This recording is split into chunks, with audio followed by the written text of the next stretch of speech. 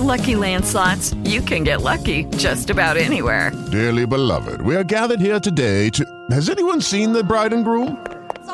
Sorry, we're here. We were getting lucky in the limo and we lost track of time. No, Lucky Land Casino, with cash prizes that add up quicker than a guest registry.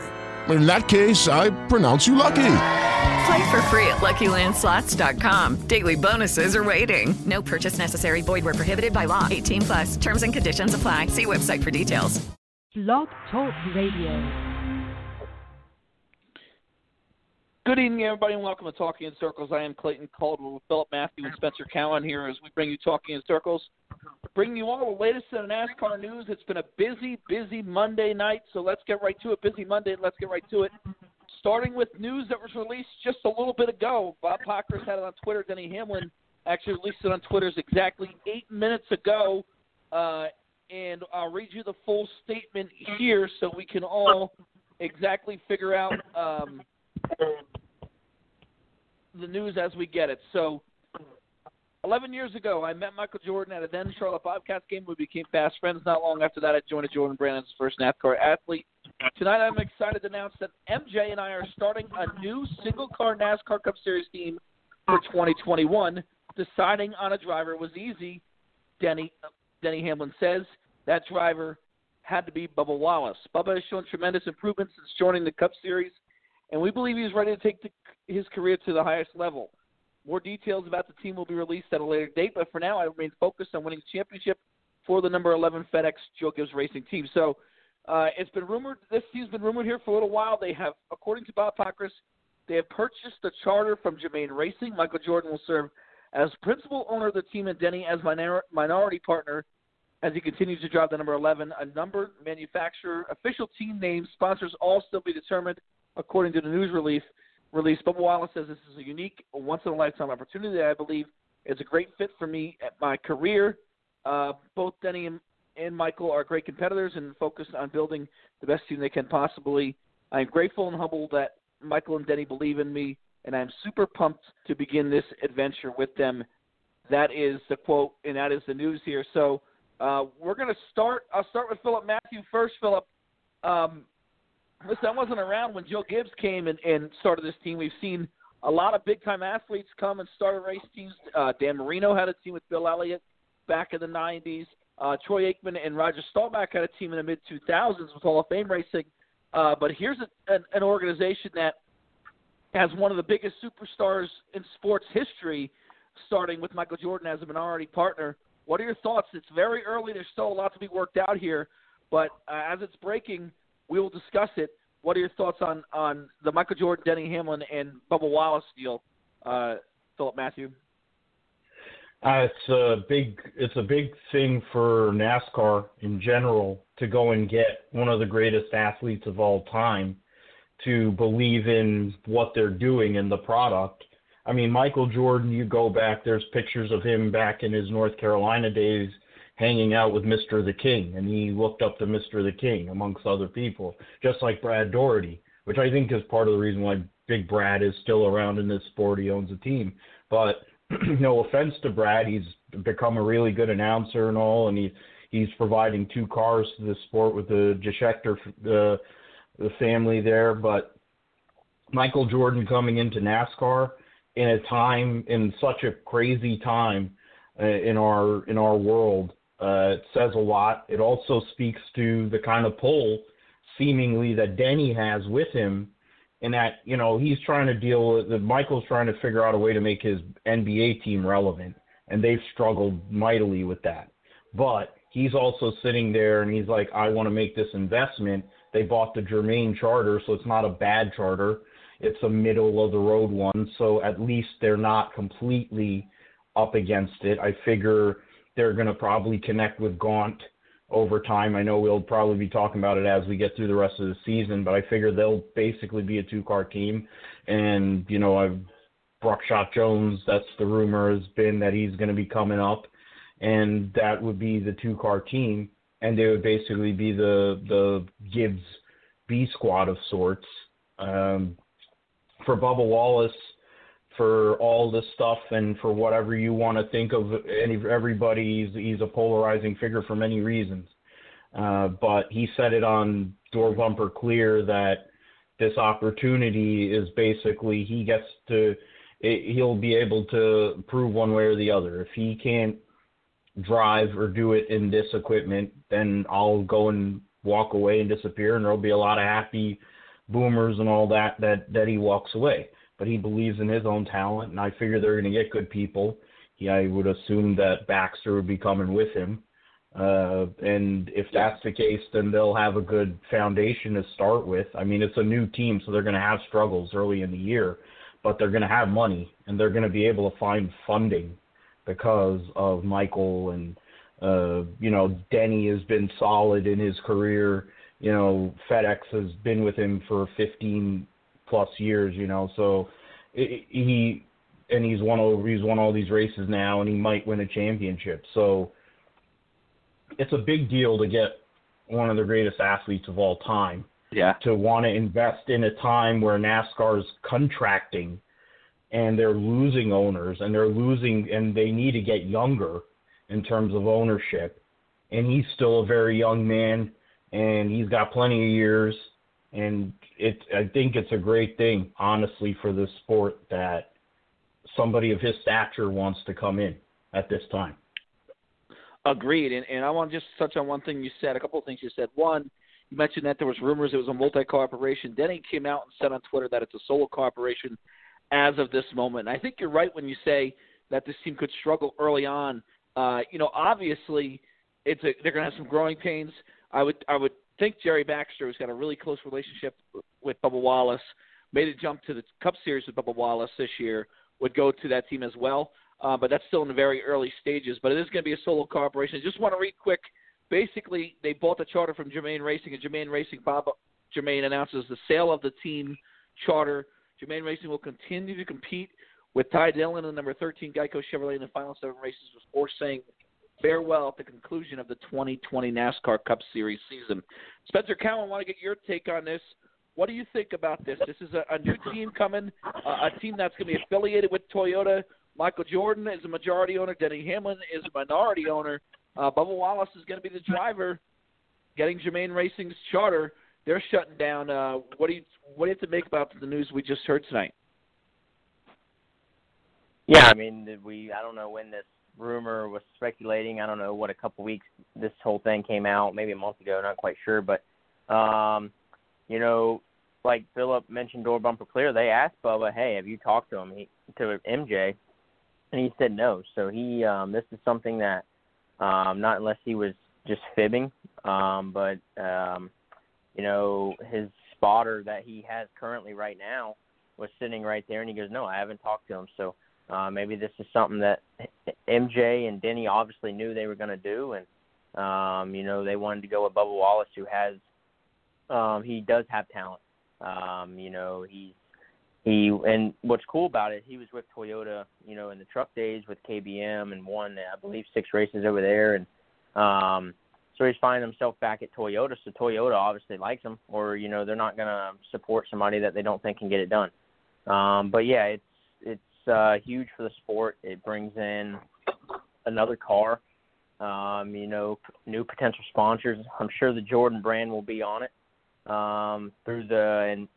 through the season, and Bubba brings in a lot of new sponsors that are probably going to go with him. You got Cash App, you got DoorDash. Those are newer sponsors, Columbia. So they will probably go with Bubba Wallace. So it's good. The sport can't run without sponsors. So, with them joining with Toyota, I'm sure they're going to have, with Denny being so loyal to Toyota and Gibbs, as you guys both agreed on, they probably will have some early season hiccups. You can't start something and just be dominant. It's rare. You know what I'm saying? You can, it's trial and error. You have to find your combinations. You have to work together, and everything has to click. So, when my buddy sent me a screenshot and said it's official, I think it's awesome. Whether just the deal itself, whether they went with Bubba Wallace, even if they didn't go with him, I still think it's very cool to have a basketball guy that is worth tons and tons and tons of money, and he can afford to dump upfront costs out of his pocket and get. I think it's it's going to be interesting to see how those two, and they could go out and they can be dominant because Bubba Wallace, if he's in good equipment, he can get it done. So very cool, good for the sport, and so. Yeah, it's great. Listen, Michael Jordan, to me, there is no bigger superstar.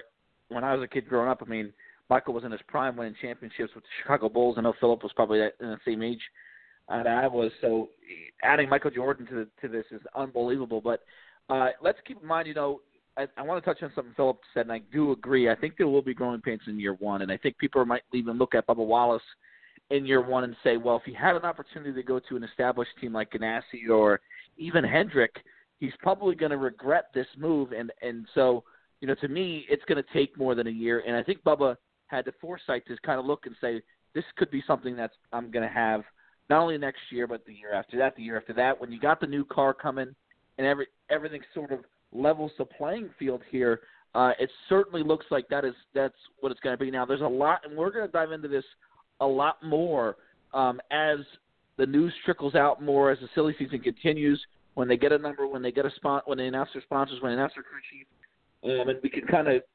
figure out expectations from there. But certainly a good thing if you're a racing fan, because, it's a new team coming in. Now, unfortunately, Philip, in this day and age with a charter, what people, I think, fail to realize with these charters is in order to get one, you're probably going to have a team leave.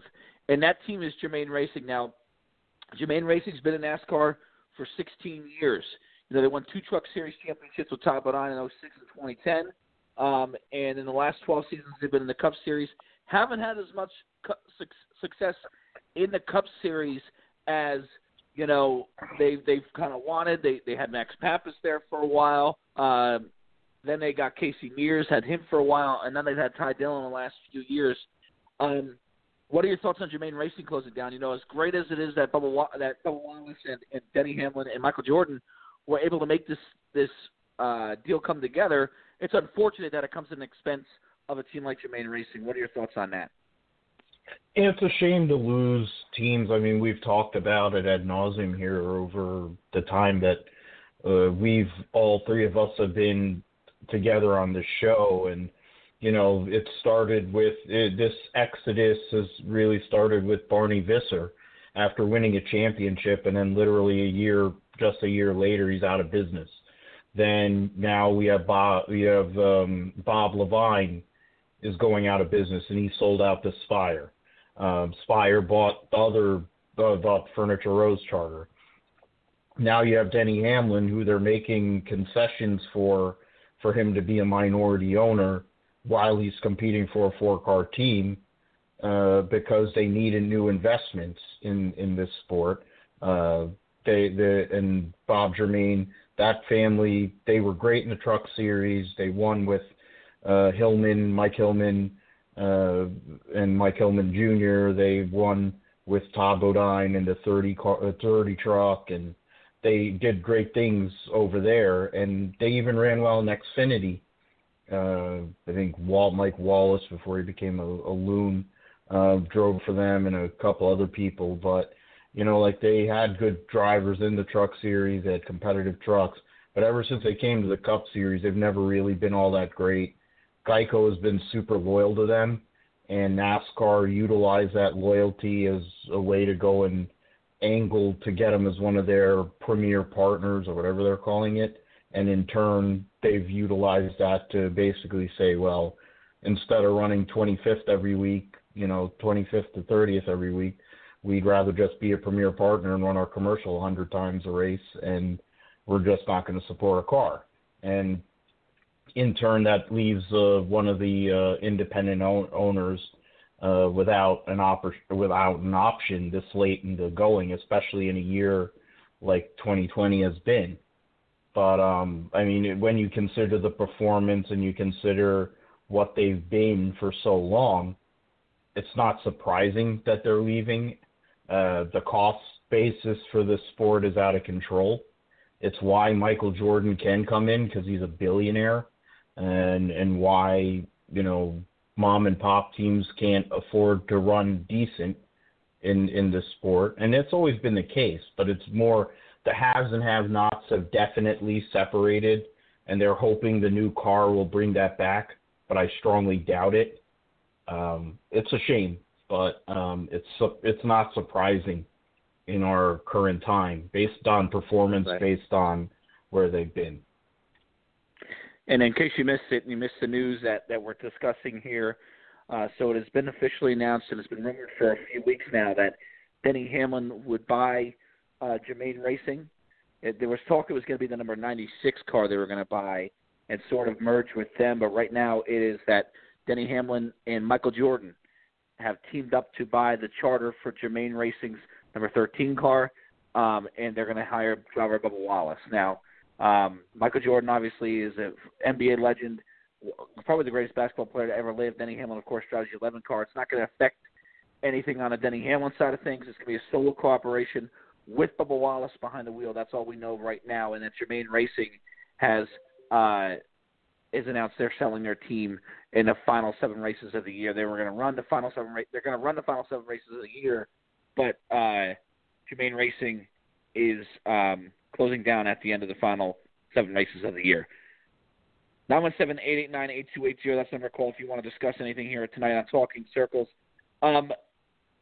Spencer, what are your thoughts on final thoughts on this whole deal? I mean, still a lot to figure out as far as what's going on, but how about Germain Racing? I mean, this is a team that's been around a while, and I've said this before. You know, I did a little bit of a piece on it when it was talked that Germain Racing was going to sell. Eventually, you have to get better. I think they really tried to get better here. It hasn't worked with Ty Dillon, and it hasn't worked with Matt Borland over there as a crew chief. And in the association they've had with racing, they haven't improved much. So that's unfortunate. But what are your thoughts on Germain Racing shutting down here before we move on? Yeah, I mean, it stinks, but, you know, we've seen, you know, LFR, you know, and Germain, they're around the same size team. You know, you probably rate them at a C, you know, where they got good, you know, they got decent stuff, but they're just not there. And Philip mentioned it the best. It's so much money to run these race teams, and you know, you got the Stuart Haas's and the Hendricks and the Gibbs and the Roush's, all them teams that have just bukus and bukus of money, got tons of sponsorship, lots of funding from their manufacturers. It's bound to run these little guys out of the sport, just because they can't keep up. You know, and that's not for NASCAR. That's in any type of business. You know, you see this with gas stations. Wawa pops up on the corner, and the little Sunoco goes out of business because they can't keep up. You got these big corporations that come in and take over, and that's just how it is. You know, Walmart's taking the mom and pop shops out of business. You know, it's not just NASCAR, and then unfortunately, that's how business works. So, you know, it's been a hell of a run with Germain. They've been in the sport forever. You know, as long as I can remember, with Casey Mears, and that team really only had a shot at, you know, they ran really well at super speedways. Casey Mears was always seemed to be right up there around the front. Ty has been close. He's been up front at those races, but you have to be better at other races in this 4 years. So, it's been a good run.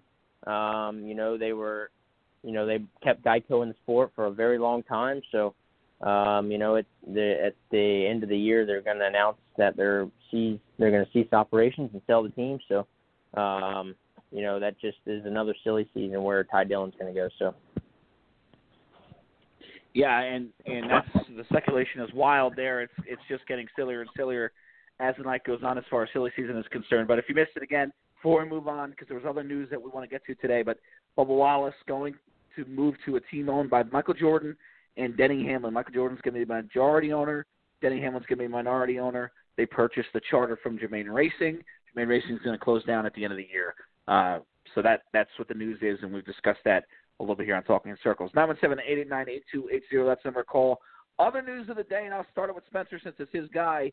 Ross Chastain officially named the driver of the number 42 car in 2021. It's going to be, obviously, Chip Ganassi Racing.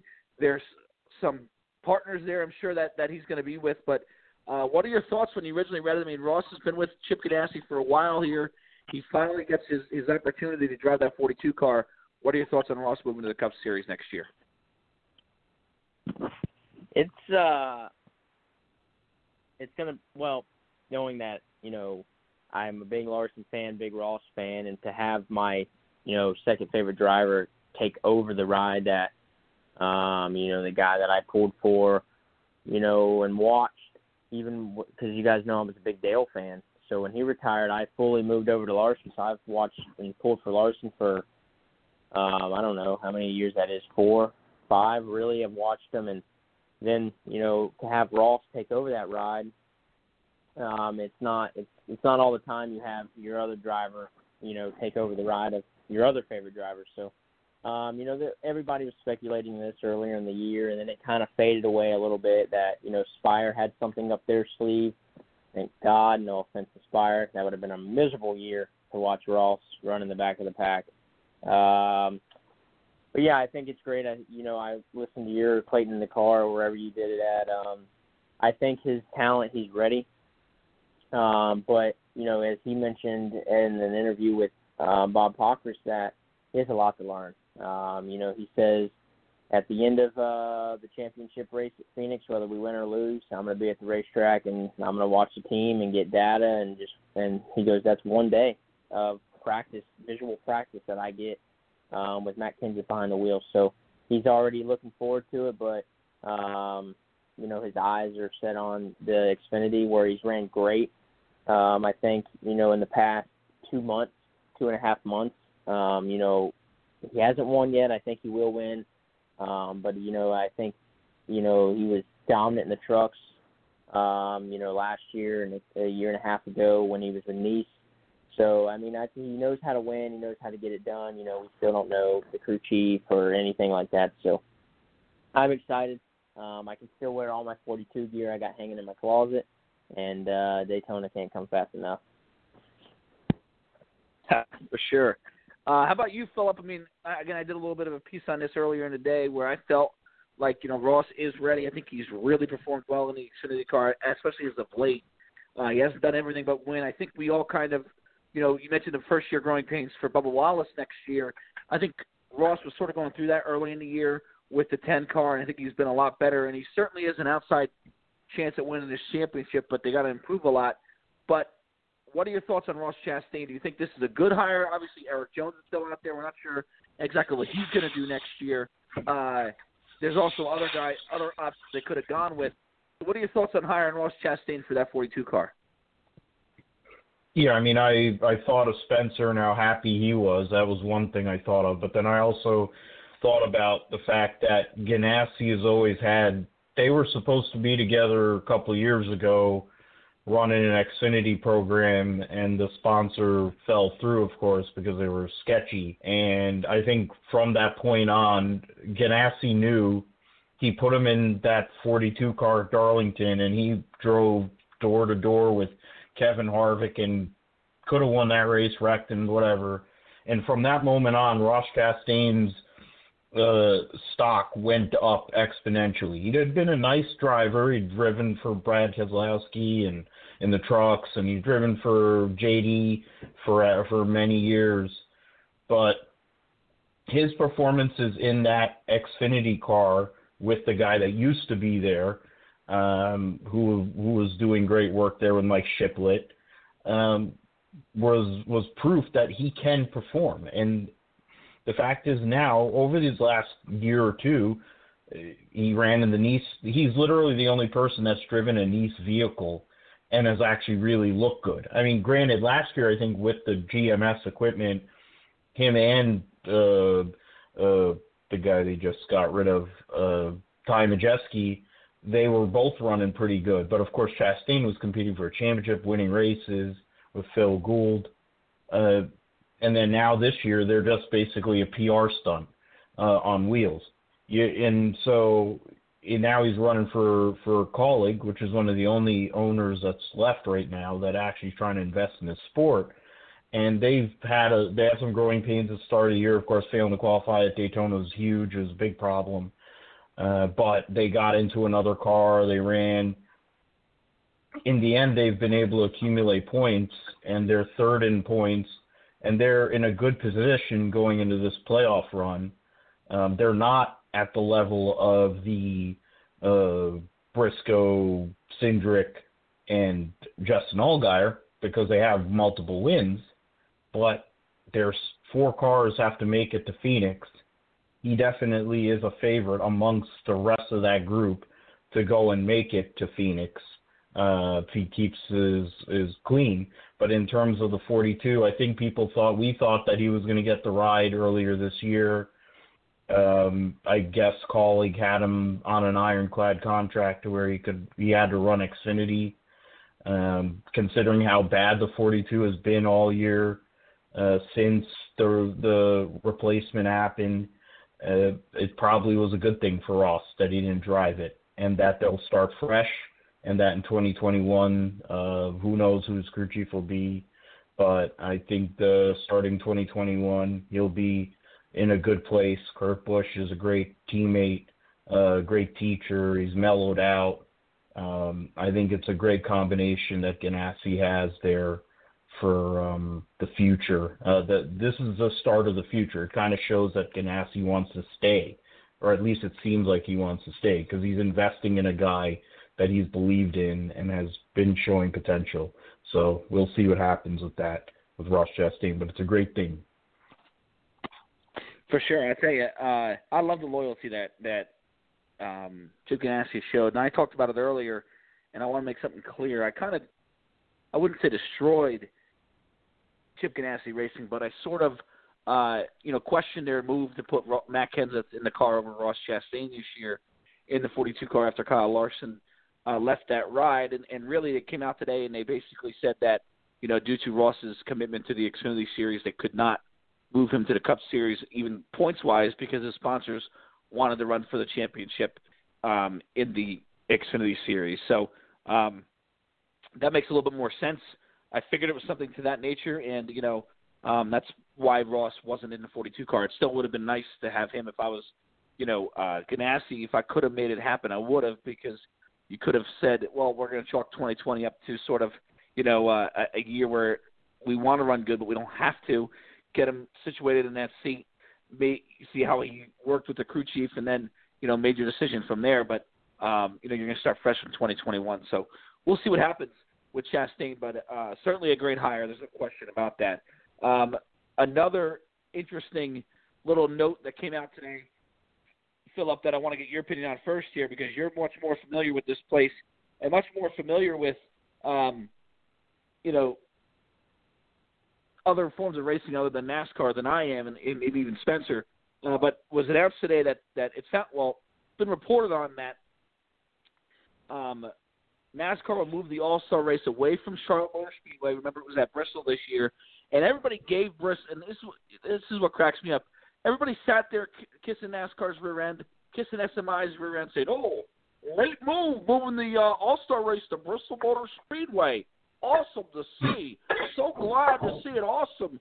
Great job." Yeah, well, they did that because of COVID-19. And then next year they announced, to top it off, to make the All-Star race even better, they're going to move to Texas Motor Speedway next year. And then they're going to have a Cup points race, it sounds like, at the Circuit of the Americas, north of Austin, Texas. Yeah, Circuit of the Americas in Austin, Texas. That's more of a track that's Formula One's run there, IndyCar's run there, IMSA's run there. A lot of different racing at that racetrack over the weekend, over their lifetime. I think the track was built officially in 2012. But it's certainly interesting. I hate, and I'll talk on it a little bit. I'll let you go on, Philip, then I'll really give my opinion.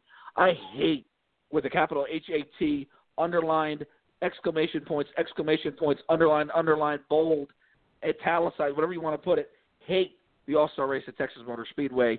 But what are your thoughts on the news about moving the All-Star race to Texas and then getting a Cup race at the Circuit of the Americas? They should fill Texas Motor Speedway with water and put tons of fish in there. I'm taking Kyle Petty's line from Darlington. He used to joke around about that they should fill it with water and they should have the Bassmasters. I'm a Kyle Petty these guys, everything about it's good to me. They should fill that place with water, hold the Bassmasters Classic there every year for eternity, and send Eddie Gossage out to go and work on a farm. That's what they should do at Texas Motor Speedway. They shouldn't hold motorsports events in that dump ever again. That's what they should do with that. They want to kill the All-Star race. That's basically what it is. They're going to move the Busch Clash to the Roval, the road course at Daytona, which is going to be interesting because they don't have lights on the car, so that'll be something. They're going to run it at night, or maybe they'll just run it in the middle of the day with qualifying or something. Who knows? That's one thing. Then they're going to run this crappy race, which nobody's going to watch and nobody's going to care about, because Texas Motor Speedway is one of the worst racetracks that's ever been made in the history of the planet. It's akin to most Tilke-drome Formula One tracks. How big of a dump it's been, and how many. There's never. If you could tell me there's been a good race there, that would be the first one. I mean, there's been a couple of IRL kind of pack race specials that happened. Graham Rahal won a race but almost lost it because he was celebrating too early. Like, the only races that I say are good are ones that Tony Stewart won, but then that's personal bias. You know, like there was like one battle with Matt Kenseth and Jeff Burton when he wasn't screaming on a microphone, and his wife probably is freaking out because that's all she seems to do, and they have to show her for some reason. The fact is that's a waste. Who cares? I'm surprised, but I'm also pleased that they're removing a points race from that crap hole. Probably they're going to keep the playoff race there, and they're going to move the spring race would go to Dakota. Based on rumors I've seen, there's a possibility based on certain connections that it might be a doubleheader opportunity with the IndyCar series. Running the full course, it's going to be definitely a challenge. It's a very challenging racetrack. There are passing zones. It's going to be hard braking. There are going to be a lot of failures there at COTA because it's going to ask a lot of these race cars. There's going to be a lot of brake failures. I'm sure Badyear won't be able to make a good tire. It'll be a challenge, and that's what you want. Clyde will probably win, which is good for the narrative and good for the sport because he's become the new road course king. But anything that involves Texas Motor Speedway having less to do with anything is fine by me. I know road courses. I know for you, Clayton, you're not a road course fan. I love COTA because of there's multiple reasons, but it's just a challenging racetrack. It's an insane racetrack, and there's every aspect of the course has some connection to other famous racetracks all over the world. Some of the corners that they have there, watching a cup car having to basically be going and making 3.5 Gs in a turn, that's going to be a real interesting challenge. Of course, NASCAR would have to learn what a local yellow is. They don't know what that is, and they'll probably let drivers oil down the whole entire track. So half the race will be under yellow, but that's beside the point. I'm glad that COTA is on the schedule next year and the possibilities that might come with that, and that Texas has one less, Motor Speedway has one less race. Well, it doesn't have one less race, though, Philip. That's the thing. It's got 2 races, but one less points race. Texas is still going to have 2 races next year with the All-Star race. And what you touched on first, and again, I don't know the circuit of the Americas like you do. I'm glad you kind of led us into that insight because I have no idea what the even track even looks like. I'm glad. I hope it's going to be. If it's hard on equipment, I like that. I'm curious to see if there was a way to shorten the course, if they're going to try and do that. I would love to see local yellows because it is asinine that they don't do that in NASCAR, but whatever. But, the whole thing you touched on earlier is they're trying to kill the All-Star race. Listen, that's what drove me crazy because I knew something was going to happen with this All-Star race going to Bristol. It should have been at Bristol. It should still be at Bristol. I know it wasn't a great race this year, but it should still be at Bristol and at a short track. And bringing it to Texas, which since the configuration, it's been a god-awful racetrack. I didn't mind the first, configuration of it. I thought it was very, very good. But since they reconfigured it, I mean, oh, my goodness, it's been horrible. And it's just going to be another disastrous weekend. I'm curious to see when it's going to be placed on the schedule. But what are your thoughts, Spencer? I know, we've kind of, at least I've kind of destroyed moving the All-Star race to Texas. But is there something you like about moving the All-Star race to Texas, or is there something you like about adding another road course to the schedule? Now we're going to have, it sounds like, somewhere upwards of 5 to 6 road courses on the Cup Series schedule next year, depending on, a few other ones that might be added. What are your thoughts on that? Yeah, you destroyed it all right, that's for sure.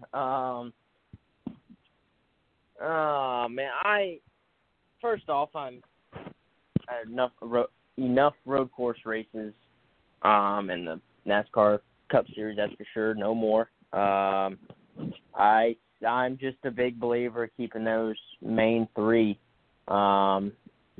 Sonoma, Watkins Glen, which I love Watkins Glen. I think it produces great racing. There's been good battles in the past. And then the Roval. I don't mind the Roval. I think that's okay.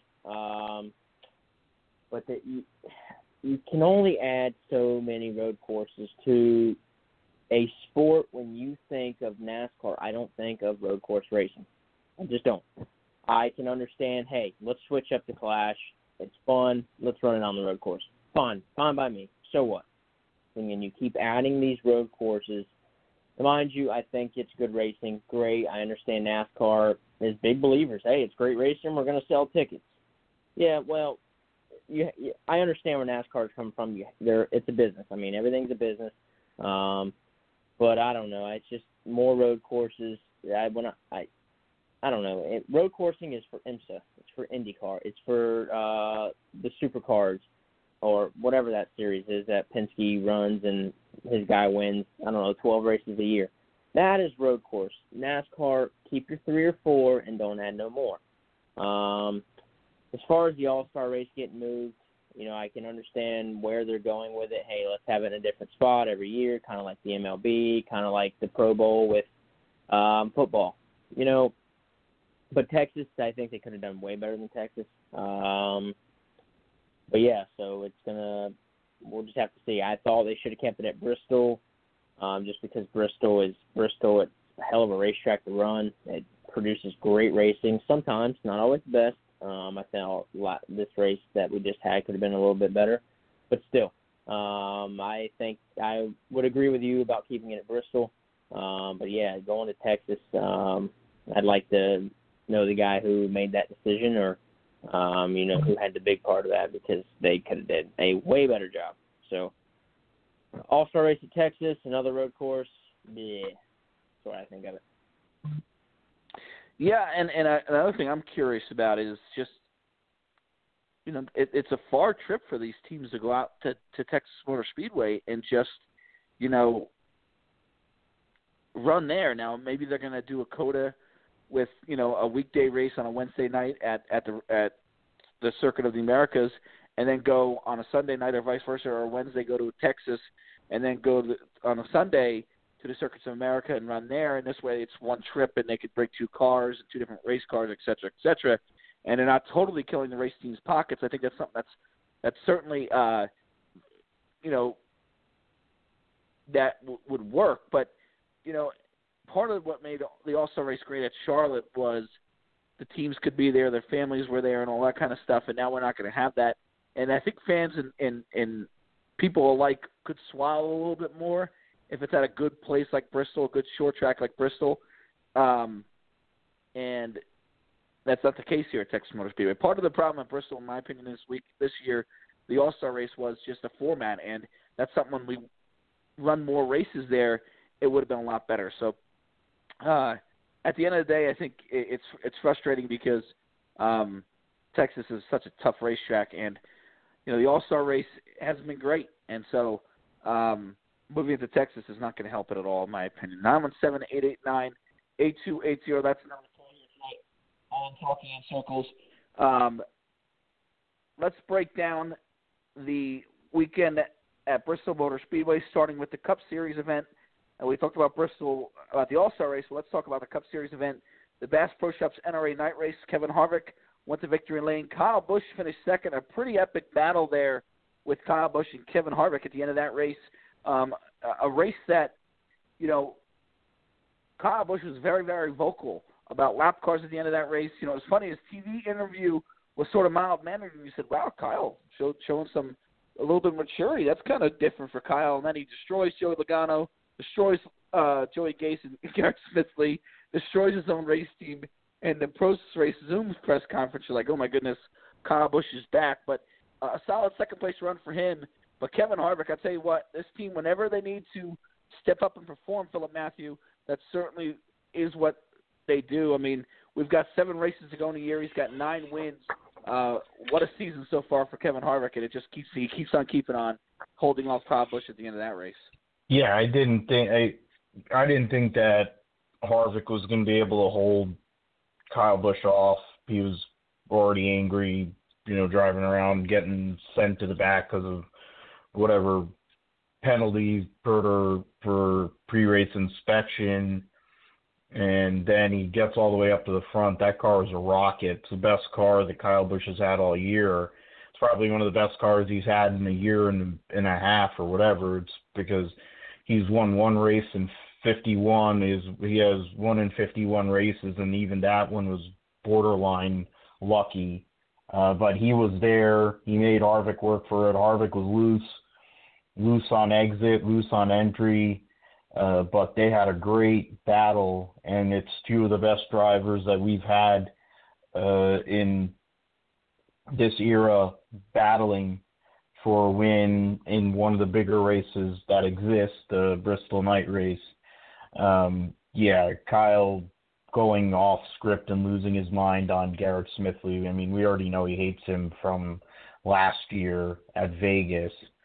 Joey Gase is awful, and he's been awful for a long time, but he was definitely an issue all night. They parked Brad, and they said he wasn't maintaining minimum speed when he lost his power steering. And then I said to myself, well, if they're going to park Brad, then they need to start parking all of the Rick Ware racing cars because they're all in the way. James Davison was the only Rick Ware car that wasn't a complete waste. Well, I shouldn't really. Yeah, he was kind of a waste, and then he ended up hitting the fence anyway. Like J.J. Haley was in the way. The 77 went to the garage because it had problems. Then you had Joey Gase being Joey Gase, Garrett Smithley being Garrett Smithley, driving for B.J. McLeod randomly. I get it. There's an etiquette, and then there's definitely a pace issue for certain teams because they're not running on fresh tires and stuff like that. But you would swear that some of these drivers don't know how to use a mirror, and it affects the races. It happened on Thursday night. It happened on Friday night. Definitely affected Kyle Busch, but it's like Kyle Busch could have done what everybody else did, like go and dump him out of the way, and you just jacked up his front nose. I mean, what's the difference? He could have went and dumped Garrett Smithley.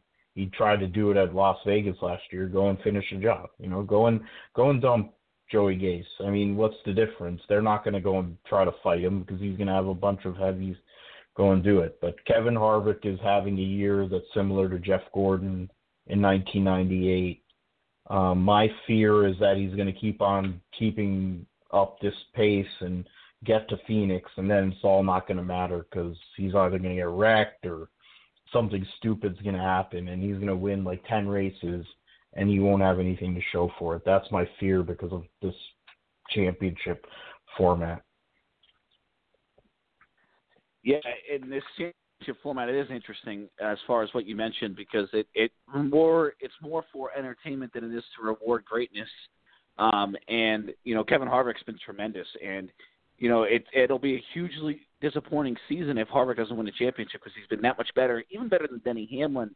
And Hamlin's been, I think, the guy number 2 as far as speed is concerned and wins are concerned. He's been number 2 by far. But Harvick's even been better than that. But, something interesting about the Joey Gase deal, and something that I kind of want to kick around here maybe and get Spencer's opinion on it, and then we can move on to other points of this race. But, you're right. Joey Gase, Joey Gase, and I'm not trying to pick on Joey Gase here, but he was in the way most of the night. I mean, it felt like every 10 laps you would look at the leaders there lapping him. He finished 37 laps down, and he didn't have any issues. 37 laps down. He only completed 364 to 500 laps. 37 laps down. It's almost impossible to do that. And to me, it should get to a point in NASCAR where these guys who are that slow should not affect this race. And I don't know if there's a rule you could put in that might be a little bit complicated, but like if you're more laps down than the laps remaining, you should pull it in. But that, unless there's 10 or less laps to go. So this way, if you're 11 laps down with 11 to go, you can, you can stay out there. That's at least on short tracks and maybe keep that up to 5 laps on mile-and-a-half tracks. I don't really know, but, it just felt like they were getting away more often on Sunday. And I think it's partially to do with there's a lot more of those cars. The middle of the pack is sort of gone right now. There's a very few in the middle of the pack. You got the cars that run really, really good, then you got the cars that run really, really bad. And there used to be some cars in the middle, and that middle of the pack is about a handful of race teams right now. So, that, and you could say that's a good thing, but there's a lot more teams that struggle towards the back end of the field. So, I think that's a huge thing. But, what are your thoughts, Spencer, on Kevin Harvick's year so far, and Kyle Busch's year? I mean, this was Kyle Busch's best chance to win a race. He's won a race the last 15 seasons. Do you think his frustration was justified, and what do you think about Harvick's run at the end there at Bristol? I mean, the last 50 laps was great. I mean, that's short track racing. I mean, they would pull up to each other. I mean, Busch got around. Lap traffic came into play for that race for sure. But Harvick is those damn 4 cars. They're fast. They're very, very good. And yes, Harvick is behind the wheel, and he's a hell of a race car driver. He's a future Hall of Famer. This is like his 2018 year, where he won 7 races. So, and I can't remember what he won last year, but in the past 3 years, he has won like a lot of races. Some drivers don't win those their whole career. That just goes to tell you something. So he's having one heck of a year, dominant. Like you said, it would be a shame for that team to go to, I almost said Homestead, go to Phoenix and not be able to hoist that trophy on the stage at the front stretch, just for how good it's been. I mean, you just held off one of the best drivers there is that maybe ever in NASCAR in this modern era. Even all time, really. I mean, Kyle Busch is that good, and Bristol is playground for the Busch boys. So for him to beat him and like that, he was pumped. I haven't seen Harvick that pumped after winning a race in a long time. I haven't seen anybody that pumped after winning a race in a long time. Harvick was pumped.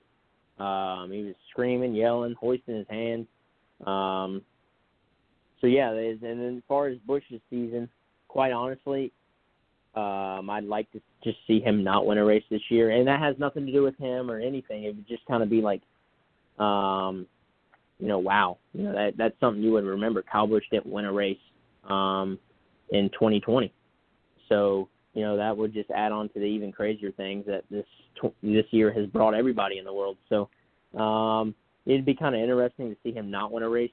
And then, so he was close last night, or whenever it was, Saturday night. He was very, very close. But lap traffic came into play, and you're going to have that. And to touch on them slow cars real quick, Bristol, you only do 130, 133, 134, 135 into, the turn. That is sad that a Rick Ware car is still 30-something laps down at the end of the race. And it's short track racing. You do not have to have the best car.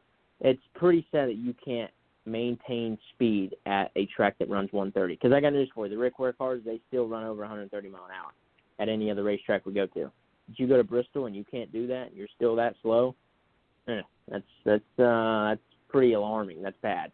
So, yeah, but you're gonna have that anywhere you go. So, especially Bristol because it's so small and you're in a dog cage. So, unfortunate. Right. It kind of cost Kyle Busch the win. But I mean, you're going against Harvick too, so you're gonna have to drive your ass off to beat the 4 car this year. Yeah, and he got the lead because of a lap car too, Kyle, from Harvick. So let's not forget that. But going a little bit more deeper in the field, a solid run for Eric Jones. He finished 3rd. Tyler Reddick 4th. Those are the best of the non-chasers. Eric Almirola, a quiet night again. He seems to do this a lot. A 5th place run. Clint Boyer 6th. Those were all the cars on the lead lap, the top 6. The rest of the cars were 1 lap down or more. Chase Elliott 7th, Chris Buescher 8th, Ryan Preece his first top 10 of the year, and 9th, and Michael McDowell another solid run in 10th. He was first car 2 laps down. Really, this race sort of got turned over on its side here, Philip, when a caution came out for, as you mentioned, James Davison there, and the 77 Reed Sorensen was in that, and Austin Dillon was too. On lap 408 was when the caution came out, and really putting a couple of leaders, Chase Elliott, one of the guys, Joey Logano as well, a couple of laps down. They were able to wave around and get one of their laps back, but they're never able to really get their full 2 laps back, which is what they normally would. You lose 2 laps on a green flag run, so that really put this race sort of flipped it upside down and put some of these guys who really needed a solid day. Ryan Blaney wasn't horrible, but he was in that boat. Austin Dillon as well, Joe Logano as well, and Matthew Benedetto, who kind of got a lucky break on that, was running in the top 10 before he had tire issues that relegated him to a 19th place finish. But that's really what changes this race a lot, Philip. Not for the leaders per se, but a couple of guys, Chase Elliott, Joey Logano, had worse finishes because they got caught a couple of laps down there on that caution. Yeah, that was that was a turning point in the end because when you consider only 6 cars finished on the lead lap, it bailed out Clint Boyer in a sense. The 10 car also, neither car was like setting the world on fire by any stretch. They were not doing anything amazing, but they were on the better end of that. They hadn't made their pit stop. Tyler Reddick gets a top 5 finish because of that. Eric Jones also got penalized, sent to tailback, as Rusty loves to say, and he, in the very nice-looking auto owner's car, maybe Martin Truex and that team would actually run that scheme. That would be a nice one because he doesn't really run good paint schemes, but that's beside the point. Eric Jones went and ran from the back, and he benefited from that deal as well. But in turn, you had Joey Logano, who ran up front. He had gotten stage points in both stages. Dillon, who was on, and he was up and down. He did get stage points in stage 2, but that pit deal messed with him. Blaney had a lot of issues all night. They needed to win, basically, and they couldn't score stage points. DiBenedetto was running well, and he actually had a fast car early, and it's probably his best racetrack. But the typical whatever's been going on since June goes on with the 21 car tire problems, which really affected the Penske cars and specifically among others. But really, the Penske cars were affected greatly with those left sides, and knocked out DiBenedetto, knocked out Ryan Blaney. Real disappointment for sure, but you have to go and give props to the guys that did benefit from it. I mean, Chase Elliott also got affected by that. He finished a lap down. He probably had a car that could have been in position to win, but he was held a lap down. Buescher, Preece, McDowell getting top 10s. I mean, it's a tough race. It was definitely a tough night. Tire wear was not a big factor for everybody. It was really just a factor for certain cars. But, definitely an interesting one.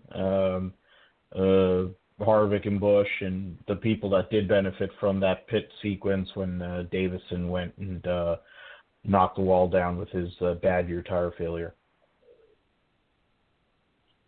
Yeah, it was an interesting race because of that reason. I like the fact that, you talk about the Penske cars, they were better on shorter runs than they were on longer runs, and that made it interesting. But, the real storyline of the race to me, Spencer Cowan, was what Philip kind of touched on a little bit earlier in his analysis, was that, Matthew Benedetto, Ryan Blaney, William Byron, and Cole Custer all were not able to advance into the round of 12, as this was an elimination race at Bristol Motor Speedway. What do you think of those guys? And obviously Ryan Blaney, another tough year for him. Matt DiBenedetto, who that 21 car hadn't made the playoffs with Paul Menard, so for him to get in the playoffs was a good deal. But he really struggled at the end of the year. William Byron won Daytona, but another kind of year for him, and Cole Custer sort of playing, in my opinion, with house money there, as he was a rookie, won his race, gone into the playoffs. But what are your thoughts on a Final Four there, on a four that got eliminated, I should say, at Bristol Motor Speedway? Yeah, I mean, I had two of those getting eliminated anyway.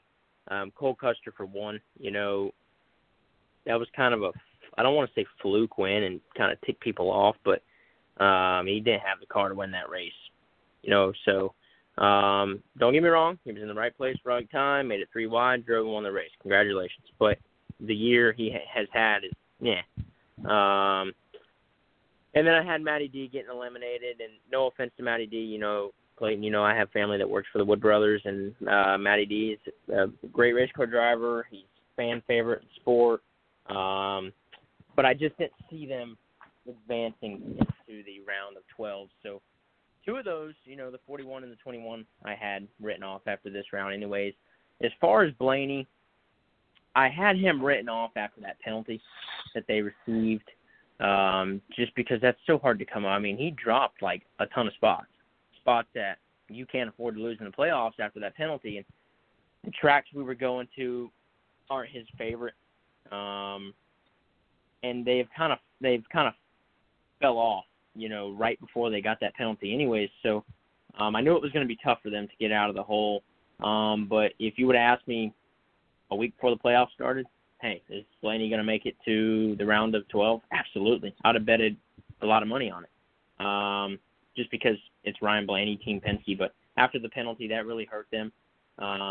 So that's a shocker. And then William Byron, as you just mentioned, he's had an okay year. Yeah, you won Daytona, but he hasn't been like he hasn't thrilled me, in that car really since he's gotten into the 24. I don't see anything he's done spectacular. He's not really competing for wins on a weekly basis. So he's had a decent year, and the guys who got eliminated didn't perform in the round of 12. Matty D didn't perform, Ryan Blaney didn't, Cole Custer nor William Byron. Neither one of them had a first round. And the guys that were below the cut line entering it got eliminated. And you have to perform in the playoffs, and unfortunately they didn't. So they're still got races to win, but unfortunately to hoist that trophy at Phoenix has come to an end. Now, Wakefield, that's the number to call here tonight on Talking in Circles. If you want to discuss anything about Bristol or any of the news you heard tonight at Bristol Motor Speed from NASCAR. We also had an Xfinity Series race at Bristol Motor Speedway this past weekend, Philip, and it was a good race. I mean, it was another good short track race, but it was Chase Briscoe going to victory lane. Ross Chastain just wasn't able to close the deal at the end. Also, Cindric third, Harrison Burton fourth, and Justin Allgaier probably had the fastest car, but lost his track position at the end. Was never really able to get it. He finished fifth. Then it was Anthony Alfredo, Noah Gragson, Brandon Jones, Jeb Burton, and Riley Herbst the top 10.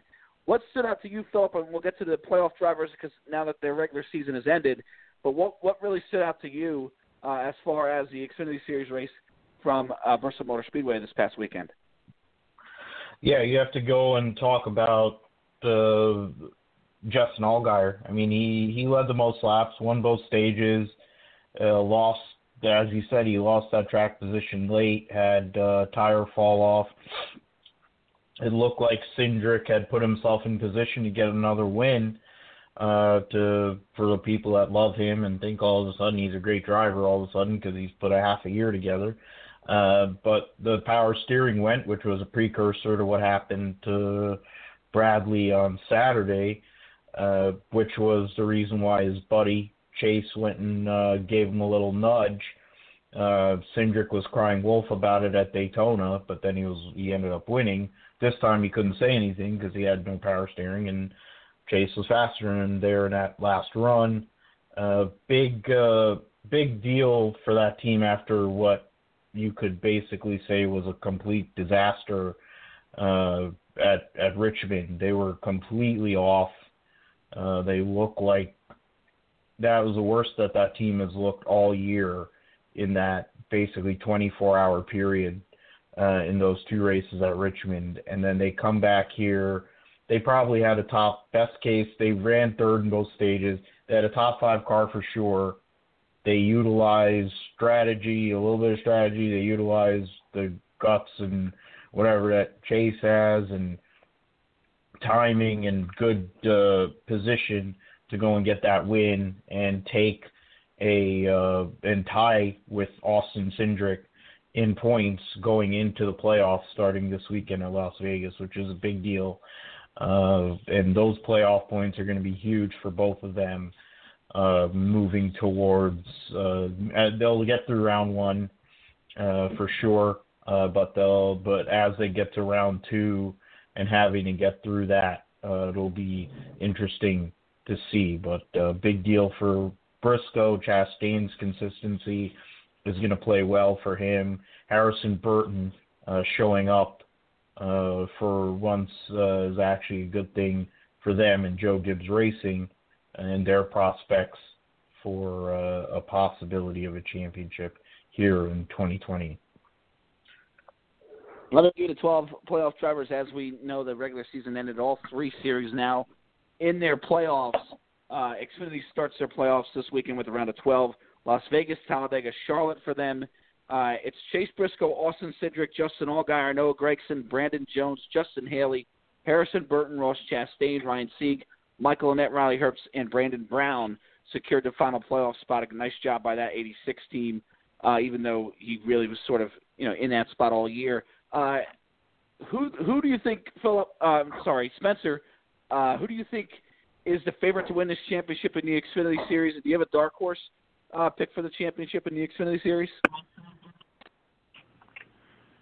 Favorite would probably be Briscoe, and you can sit there and argue and say the 22, but I think Briscoe is, I don't know, something about, I think he's got it. He's very humble, and I'm not saying Austin Cindric ain't, but something's just telling me that 98 will hoist that trophy at the end of the year. And as far as a dark horse, I think you would have to put Ross there. And I'm not saying that just because I'm a fan of Ross, but he hasn't won this year, but he's just been so damn close to getting, he could easily have 3 wins here in the last 2 months. But, with him having no wins this year and he's just being so consistent here recently, I think you would have to consider him as a dark horse. I think if they get there, that colleague, Chris Rice, Matt Colleague team, Ross, the whole 10 crew, they'll have something up their sleeve and will gamble and they're fast. I mean, they got good race cars. So I think he would have to be considered a dark horse because he's just not there with the 22 and the 98. So the 10 will probably be my dark horse. How about you, Phil? Who do you think can win this championship, and who's your dark horse to win it for the Xfinity Series? I mean, putting personal bias aside, I do agree with Spencer on who I think is a favorite and who I'd like to see win this championship. Of course, you cannot. There's no selling the 22 and the 7 is definitely dangerous. I personally believe Chase is going to have to beat Justin Allgaier because of being a veteran. He's the new Elliott Sadler in the Xfinity Series, and he's been there forever. That team has a lot of momentum. He's running really well. He's never won this championship.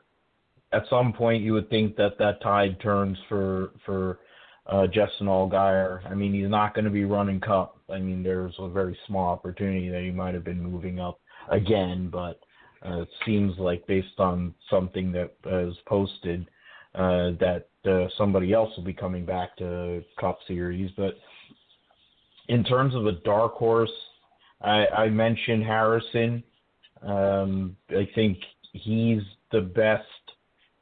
He hasn't won the most races, of course. Buckshot has in the 19, and Kansas is there, and that's one of his best racetracks. Talladega's out there, but Harrison Burton's the best overall talent of, I mean, considering Riley Herbst is one of the drivers. I mean, but I think Harrison's the one guy, if they really can get everything together and get on a little run, they make it to Phoenix, you never know.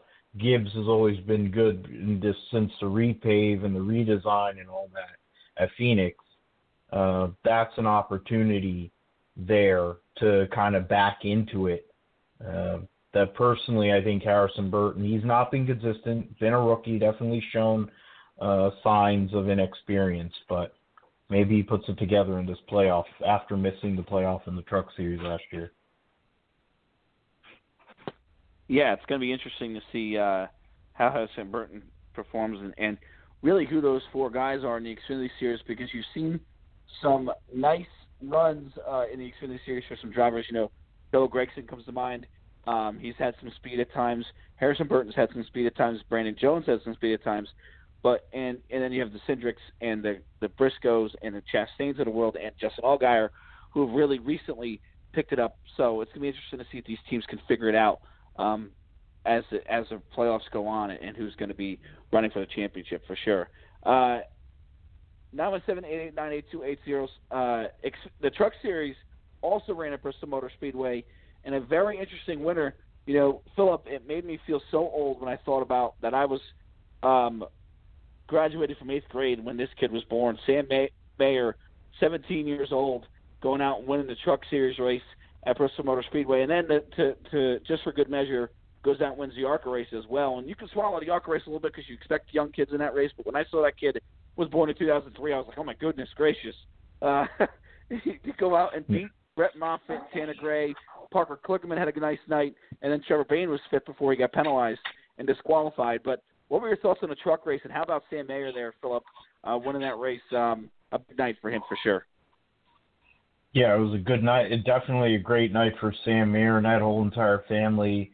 When you're telling me he was born when I graduated high school, it just makes me feel really it goes and emphasizes the white hairs that I have, amongst other problems and old age that I seemingly feel.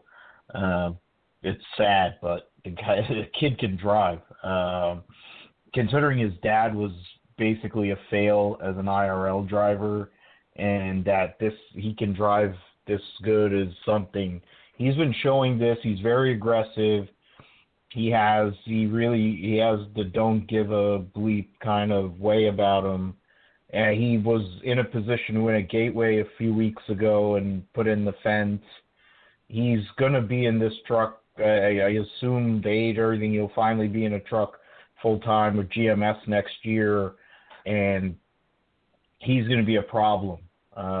Everywhere he's run, he's won, and he wins with regularity.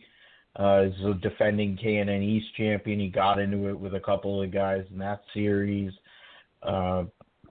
He's not going to be somebody that's going to make a lot of friends. He's very aggressive in that sense. A little daddy's money deal, but kid can drive. He wins. And to go and beat these Truck Series regulars in the playoff deal in the first race of the playoffs is big, because that's points lost for them and points opportunities. It didn't really affect anything in terms of, for Austin Hill, it was a huge night in terms of losing points, putting himself right around the cut line with Eckes and Todd Gilliland. But big props to Sam Mayer getting that first win. GMS continues to dominate. The big teams the two big teams in this truck series have definitely emphasized, put themselves right in the front of this deal. A couple of other good performances for teams and drivers that aren't up there every single week as well. But GMS won 2, and more of the same of what we've seen this last few months since we returned from the COVID break. Yeah, really well, and really, like I said, GMS and ThorSport has really been the teams that are to beat in the Truck Series, and it was like that again on I guess it was Thursday night for the Truck Series. Spencer, how about you? Anything stand out for the Truck Series? Obviously, a young kid winning, guy younger than you winning, which is hard to believe in the Truck Series race. But anything really stand out to you as far as the Truck Series was concerned at Bristol Motor Speedway? Nothing too much. Yeah, he's like 4 years younger than me. It's crazy to think that. Every time a guy that wins that's younger than me, I sit there and think, man, if I was him 4 years ago, I would have a truck win. It's just crazy that the kids are so young these days, and he's a hell of a race car driver. He's good enough. I don't think I heard one of you guys mention he'll be driving for Junior Motorsports the second half of the year. So he's done his job. I hope he hasn't, like Zane Smith, skipped trucks and went to juniors, and he tore up a little bit of stuff. So, but that's part of business. If he brings money, put him in the seat, and that's just how the sports come. But he has talent, obviously. He wins in the ARCA series. It seems like every weekend. Him and Ty Gibbs are putting on a hell of a year over there in that series, and so yeah, for him to go out and win all those ARCA races and come in and beat Brett Moffitt, a champion in the Truck Series, wins a decent amount of races, that's big. So that momentum can help him on the ARCA side. So and then him going to juniors, we don't know the sponsor yet or anything like that. So so we'll see him in the Xfinity Series, and if he can prove there, well then he has a bright future ahead of him. For sure, and it was a fun race again at Bristol. Bristol never really disappoints, especially with the Truck Series. Philip mentioned about how we kind of saw guys who don't really normally run up front. And give Parker Klickman credit. I feel like every time he hops into that 75 truck, he's very competitive in it. He's only run 6 races this year. He's got 3 top 10s, and he was running really good at Dover before his engine pulled out. But, they've really picked up performance here, especially recently. And that 75 truck, one of those smaller teams, Charlie Henderson's been around forever in this sport. Chris Carrier, the crew chief's been around forever in this sport as well. So give Parker Klickman some credit on a really solid run. Came 35th to finish 4th. Good job by that team there on Thursday night as well. Las Vegas Motor Speedway this weekend. It is a weekend that's going to be very, very interesting. You have the Trucks, Xfinity, and Cup, of course, triple header weekend. Trucks in their second race of the round of 10, Cup in their first race of the round of 12, and Xfinity in their first playoff race. A little confusing there for sure. Why would it be all symmetrical? That would make too much sense. But how about you, Philip? Who do you got winning this Cup Series race on Sunday? Can't hear you, Philip, if you're talking. Oh, sorry about that. I decided to mute myself for sound. Used to doing that, and I just forget technology. But I was saying about probably make some people happy to listen to this show, so whatever. But in terms of they're put an emphasis on this race because of having Talladega, Charlotte Roval coming along. This is going to be a big deal for anybody to go and get this win and be safe. I'm just gonna go chalk, and I'm gonna pick Kevin Harvick. It's easy. I would have picked Kyle Busch. I think Kyle Busch is a good pick because he's angry, and when he drives angry, I think he drives better. He's always angry, but it's like he's really angry now, and he doesn't have anywhere else to go and win against junior drivers. So, but I do think Kevin Harvick gets this win, and locks himself into the next round and continues this chase to possibly go and be at Phoenix with a real shot to finally get that second championship. Yeah, that's a great pick. Harvick at this point, you can pick him anywhere at any time right now, and he's going to be a good pick because he's just been that good all year. That team's there's not really anything you can throw at him, in my opinion, that would change just how they perform. They're that good. How about you, Spencer? Cup Series, and then give me your Xfinity Series pick as well before we get Phil's Xfinity pick. Probably going to have to go with either Ross Chastain at Las Vegas. And then for the Cup pick, I'll probably have to go with the 19 or the 11. Not a bad Truex for sure. Certainly been a solid guy there on mile and a half in the past. How about you for Xfinity, then the truck pick, Philip, if you can. Xfinity race winner and then the trucks. For Xfinity, I'm going to go and pick Cindric because he's become this 1.5 mile track master all of a sudden, which is convenient since he's going to get the 21 car next year somehow. In terms of the Truck Series race, that's definitely a little more intriguing, a little more interesting. I know there's some drivers there that'll definitely cause cautions driving this week, but I do believe that I think Brett Moffitt finally goes and gets that win. He's running basically unsponsored this week, but I think Brett Moffitt finally gets that first win of the year. He's been due. It's a spot for him at a track where trucks are able to draft and do the whole bit. I think Brett Moffitt goes and gets win number 1 of 2020. So Brett Moffitt's going to have to win. Final pick, Spencer, before we end tonight. Truck Series picks for you, Spencer.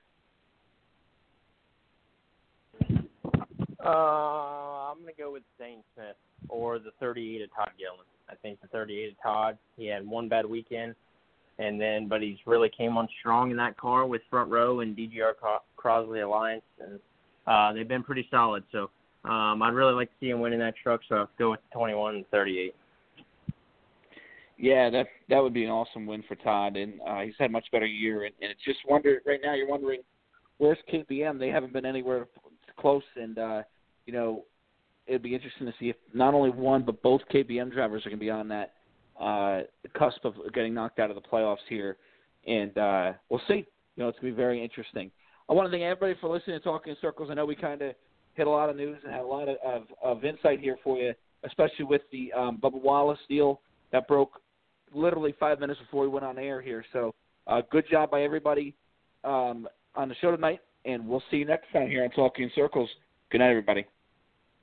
Hello, it is Ryan, and we could all use an extra bright spot in our day, couldn't we? Just to make up for things like sitting in traffic, doing the dishes, counting your steps, all the mundane stuff. That is why I'm such a big fan of Chumba Casino. Chumba Casino has all your favorite social casino-style games that you can play for free anytime, anywhere with daily bonuses. That should brighten your day a little. Actually, a lot. So sign up now at ChumbaCasino.com. That's ChumbaCasino.com. No purchase necessary. VGW Group. Void where prohibited by law. See terms and conditions. 18+. O'Reilly. You need parts? O'Reilly Auto Parts has parts. Need them fast? We've got fast. No matter what you need, we have thousands of professional parts people doing their part to make sure you have it. Product availability. Just one part that makes O'Reilly stand apart. The professional parts people. O'Reilly Auto Parts.